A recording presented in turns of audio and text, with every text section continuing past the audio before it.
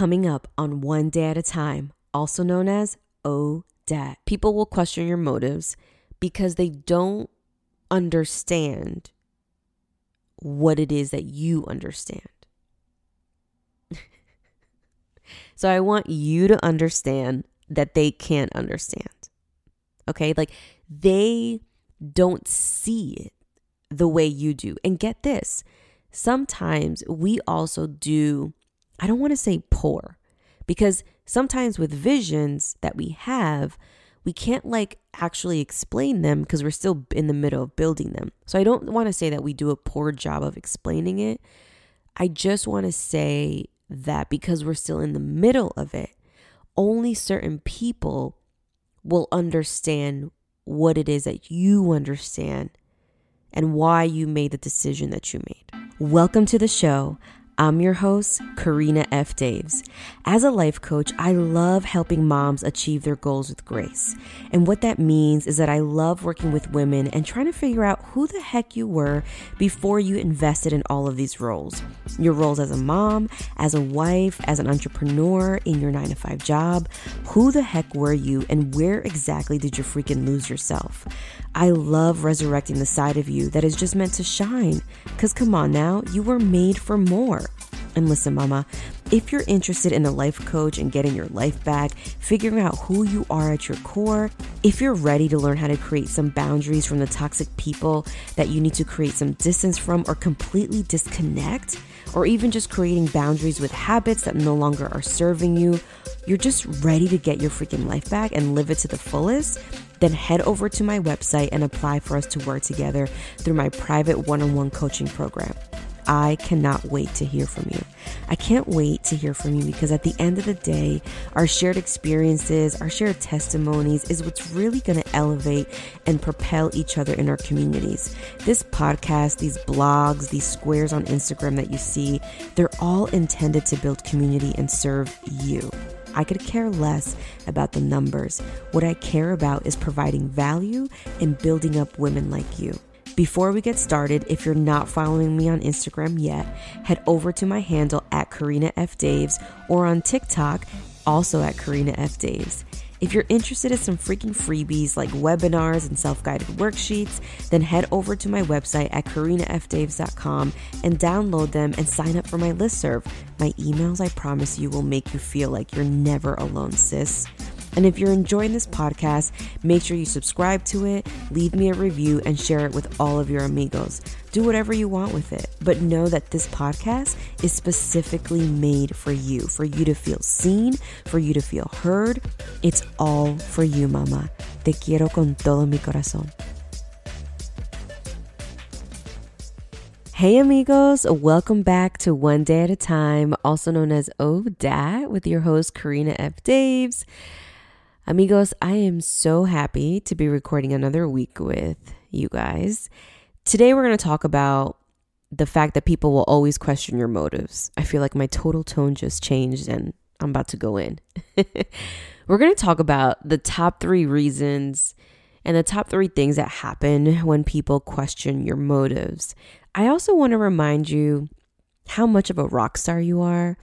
I think that social media is great, and I know that we blame it for a lot of things. And I read somewhere that it's not all actually social media's fault, that what it's done is it's really exposed who we deeply are, right? Like it deeply exposes our insecurities. It deeply exposes the things that we're offended by.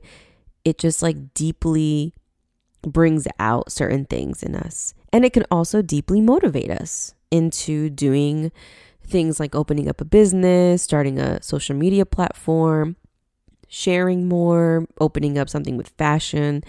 It challenges us. But there is a part of you that will be tested. And one of the things that I want to talk about today is how people will question your motives, your moves, your decisions, the things that you say, the family structure that you have, the house that you buy, the relationship that you're in. People will question your motives. And so the first thing I want to bring up is that when people question your motives, I first want you to work on not getting offended. I know, because I have a hard time with that. Because again, we're passionate, deeply connected creatures that like thrive on validation, motivation, inspiration, all the shuns. And so when people question our motives, the reason why we get offended is because of two things. One, we're deeply connected to whatever decision we just made for our life, which it could be anything, like getting married, having a baby, buying a house, getting a new career, moving abroad, like whatever decision you just made, you have put so much work into that decision. And I don't mean like it took you a really long time to think about it, because some of us can make decisions on the whim. But even those decisions, to make them quickly, you've worked so hard to train your mind to even make the decision quickly, right? And so what I mean is like you've just worked so hard at making choices that you're deeply connected to this choice, to whatever motive, whatever decision you just made. So the reason you get offended is because you're deeply connected to the decision you just made, and it's like your baby, right? And sometimes it's physically a baby and like an actual baby that you're having. And two, because to some extent, you're still looking for validation on that decision. So whomever you're sharing it with, if that person questions your motives, right, you spin out if you get offended, because you're like, what? Like, I worked really hard to get to where I'm at today. I have made this decision. I'm sober about it. And here you are questioning it. Like, why not just support me? And then you go down an ugly, which I've done before too, I'm guilty. You go down an ugly rabbit hole of judgment where you're like, oh, you're not going to support me and my decision. Well, let's talk about you and how you dated Roxy for like 3 years and that relationship was totally toxic. Or how about the $11,000 you just put in for, I don't know, a freaking Mac, or the fact that you're not where you are or where you want to be in your career. Like you start judging that other person and you go down this rabbit hole of that. And this is why you shouldn't get offended, because people will always question your motives, but it takes energy to get offended. It takes energy to have to respond, to have to confirm people's just thoughts on whatever decision you're making. So I don't want you to get offended in a nasty way. Instead, what you can do is, if it doesn't take too much from you, you can in some way just continue the conversation, hear them out and say, you know what, that's a good point. Thanks. Or, you know what? Thanks for sharing. And I know, not in like a, you know, kind of like spiteful way. Like, yeah, whatever. Thanks for sharing. Right. But I do enjoy conversations that I have with people. I like, some people come to mind right now that I know I can't bring up anything. I can't bring up anything about whatever decision they're making, because I know that they'll take it as judgment, but I'm not. I'm actually like just really interested, and I just want to have a conversation. And there's other people that we can have sort of this fluid, you know, conversation. I have a good friend named Stephanie, who she's such a great friend. She's the type of person that before she moved closer to me, we would see each other like every 6 months, and we would talk for hours, and we would hang out, and we would laugh, and we would update each other. And it would just be this constant, just like rhythm of just talking back and forth, and I would share with her some things, and she'd be like, you should try this, and I'd be like, yeah, and she would share something with me, and I would say, yeah, you should try this, and I never felt judgment from her. I never felt like she was telling me anything I was doing was wrong. Instead, she was just like offering more, right? Like offering more as a friend. And I love her so dearly because she's one of the very few people that I can actually do that with. I have to be honest, I can't sometimes even do that with my own husband, right? Because I'm so deeply connected to whatever it is that he's questioning. So, number one, do your best to not get offended and understand that the reason why you're offended is because you're so passionate about the decision that you've made. 2, people will question your motives because they don't understand what it is that you understand. So I want you to understand that they can't understand. Okay? Like they don't see it the way you do. And get this, sometimes we also do, I don't want to say poor, because sometimes with visions that we have, we can't like actually explain them because we're still in the middle of building them. So I don't want to say that we do a poor job of explaining it. I just want to say that because we're still in the middle of it, only certain people will understand what it is that you understand and why you made the decision that you made and your motives for it. So number 2, the deeper that you can understand that they can't understand and see exactly how it is that it's going to work, or they can't exactly see your vision for whatever it is that you're doing, you have to be okay with that. Because you can go into a place of control where you're wanting to control the way people see you, the way people feel about you, the way people respond to you. And I'm also guilty of that. I mean, there's been plenty of arguments that I've had with Terrence. I'm laughing because I'm specifically thinking about our cilantro argument that I still think about. But which I'll share with you. There's a lot of arguments that I can think about where I just didn't understand. I didn't understand where he was coming from. And I wanted him to support me my way. Like I wanted him to understand every detail of blogging, every detail of podcast recording, just like everything. And the sooner that I gave up that expectation, the better off we were. And so I'm married to somebody who asks a lot of questions, believe it or not.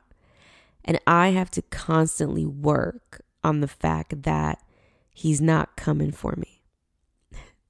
So one day, many years ago, I want to say this was like year 4 or 3, so not many years ago because we've only been married for 9. I was making my quinoa lime cilantro salad. So it has cilantro, salt, pepper, lime, olive oil, and quinoa. And I had made it for him for a while at this point, probably like a year or 2. And there came a day where he actually saw me make it. And I guess he walked into the kitchen and he was like, "The salad has cilantro?" And I was like, "Yeah." And he's like, "Well, how do you, like, why? Like, how do you get it? Like, do you chop it up in there? Do you like, I don't know." He was asking me so many questions. And I was like, "It goes in there. Do you have a problem with that?" And I just went off. I went off because he didn't understand what I understood. I understood that this recipe had certain ingredients. I had a vision for how I made it every time. Oh, also red onions, diced red onions. I had a vision for it every time. I knew how it was supposed to taste. I knew how long it took me to make it. I knew it was simple. I knew that he would like it. I knew all of these things. And so the minute that he questioned my recipe, my motive for making it and how I made it, I did number one. I got offended and I snapped. I mean, I think we argued for like 2 hours. Seriously, about cilantro and about like, don't question the way I make stuff. I make this for you all the time. Why are you like, you know what? And I probably was upset about other crap. I probably wasn't even upset about the cilantro salad. I probably was upset about a lot of other, not a lot, but like other things, you know? Because if I had to really think about it, this was also year 3 or year 4. And that was, I think, the year that we started therapy. So I think that there was underlining things to him questioning it. So understand that they can't understand the way you do. Whatever you're trying to build, the business you're trying to open, the family you're trying to start, the house you're trying to buy, whatever the new career that you're doing, whatever it is that you're doing, I want you to know that like they don't see it the way you do. So then they question it.